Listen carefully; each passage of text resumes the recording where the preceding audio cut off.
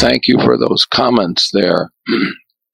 Deeply moving to me because both of you have asked me questions that nobody else has asked.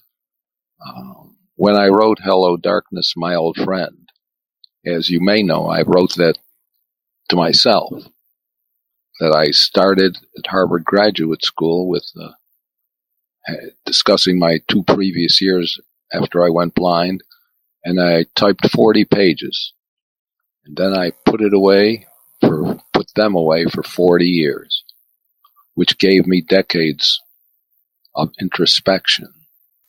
And I concluded that each of us who's given the gift of life are obligated to account for it, and preferably in writing, because that forces precision.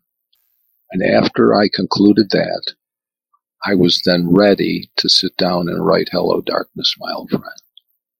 And your comments, both of you, have been so insightful, and I have learned so much from your questions. So for me, it was similarly a great privilege to have been invited by both of you and to actually have had this conversation.